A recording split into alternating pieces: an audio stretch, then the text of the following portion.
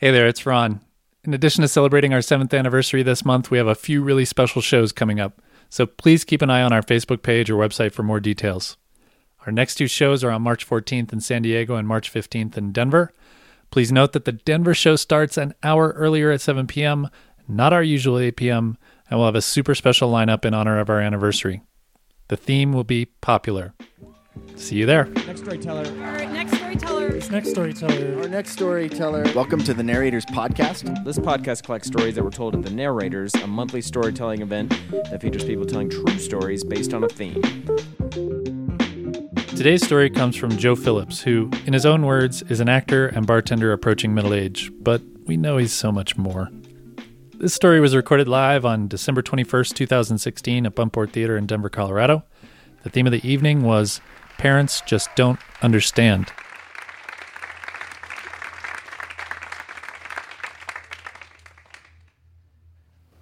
I just want to start off by saying that I'm okay. I'm healthy. My bills are paid. I've got great friends, a wonderful girlfriend, and I've made it to 39 years old. So that's all right. Parents Just Don't Understand. That song, that album came out in 1988 when I was 11 years old, and I actually had the cassette tape for that. I love music. I grew up loving music, still love music, and I picked that up from my mother. She was obsessed with music, and we used to really relate to one another and communicate through music, whether it was singing together to songs on the radio in the car, or every Sunday we had a weekly bet over what the number one single was going to be on Casey Kasem's Top 40. I would win most of the time because I would cheat. I would watch the MTV Top 20 video countdown first, which would kind of give me a clue as to what the people were thinking out there. I loved my mom. I was a classic mama's boy. My mom had me 4 days before her 18th birthday. She was unwed. My father was a complicated man with a lot going on in his life, I guess. And I don't really have many memories of him outside of photographs that I've seen, which have somehow turned into movies in my mind. I don't know if that's real or not. My father died when I was 6, and at the time I was told it was from an accident he had had when he was alone. Years later, I was able to figure out that accident wasn't completely without guilt on his own part. So it was my mother and I, and we were super tight. And she eventually married. She married a Chilean man, and they had 2 more daughters, my lovely sisters. And in 1988, when Parents Just Don't Understand came out, I was in the 5th grade, and my class was doing a class show for the other grades, and it was about American history. And I fought really hard. It was my first show I'd ever done, and I fought really, really hard to get what I thought was the lead, and I still think it's the lead, the part of Paul Revere. And when I aced the audition and I got the part, I was so excited and so proud, and I went back home and I told my mom, and she, because she was on my team, she was like super excited and really proud. And she asked, well, when is the show? When can I need to know so I could take time off work and I could come see it. And I immediately came up with a bunch of excuses why she shouldn't come. The first one being that, oh, well, you know, if I saw you out in the audience, I'd be so distracted by you that I would forget my lines. My lines being, the British are coming, and nothing else. Or I told her, I also told her, I don't want you to get in trouble at work. You see, we were really poor, and my stepfather was... I'm glad someone likes that. My stepfather was allergic to work, so my mom had to work twice as hard for everyone to keep us going, and I didn't want her to... I told her, I was like, I don't want you to miss out on work for my stupid show. And lastly, like, it's a stupid show. Like, it's going to be dumb. Don't come. The truth was, I was embarrassed to have my mom come. And, you know, that's nothing new. Kids are embarrassed of their parents all the time. But it's not that my mom wasn't cool, because she was fucking cool. And it's not that, I mean, she was beautiful. My mom she was cool and she was beautiful. Before she got knocked up with me, she was taking classes at Barbizon. And if anyone's old enough to remember, I mean, Barbizon's where you go to train to be a model or just look like one. But when she got pregnant with me, she gave up on those dreams. No, I was embarrassed because my mom was so young, and I was embarrassed because we were so poor. And even at 11 years old, I knew what those two things could be perceived as. From other people.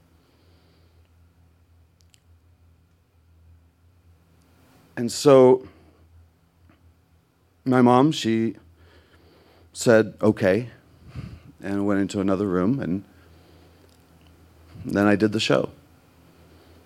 And when I finished the show, and I think I killed it, I looked out in the audience, and I didn't see my mother out there. A reminder, I'm okay. My bills are paid. I'm healthy. I made it to 39.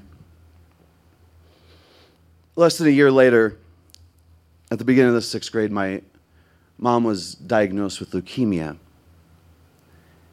And they caught it real late. Because my stepfather had better things to do than earn a living, my mom was always working, and she was always tired, and she always felt like shit. So she just thought she was feeling like shit because that's the life she had. Less than 2 months later, on a cold November night, she passed.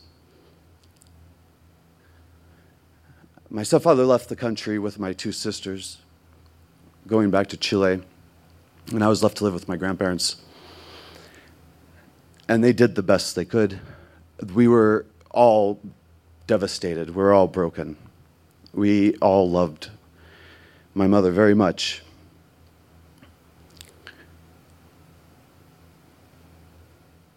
All hope was gone in our house.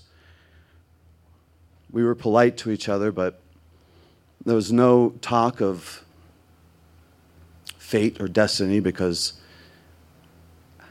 what kind of world would leave us without my mother? And we all became hardline atheists because we couldn't believe in any God that would do this. After 3 years, my grandparents decided to move from Colorado to Indiana, and we got into a big fight over it. And my grandparents told me that they had never expected they would have to raise children again, and they hadn't asked for that. And I couldn't argue. So they left, and I stayed. And I did okay. And I finished high school. And I found a home and a safe place in my high school theater department, where I did a lot of shows. And whenever I looked out in the audience, I never once had to see my mother. And I never once had to be embarrassed by her. I graduated high school, and I still perform to this day. I've performed all over this country. I performed in this place right here. And I've never had to be embarrassed to see my mother out there. I'm okay. My bills are paid. I have my health. And I've made it to 39 years old. And I don't believe in a heaven. But if there is one, I wonder what my father, David, who died at 28, and my mother, Sherry, who died at 30, I wonder if they would understand this middle-aged man they see now.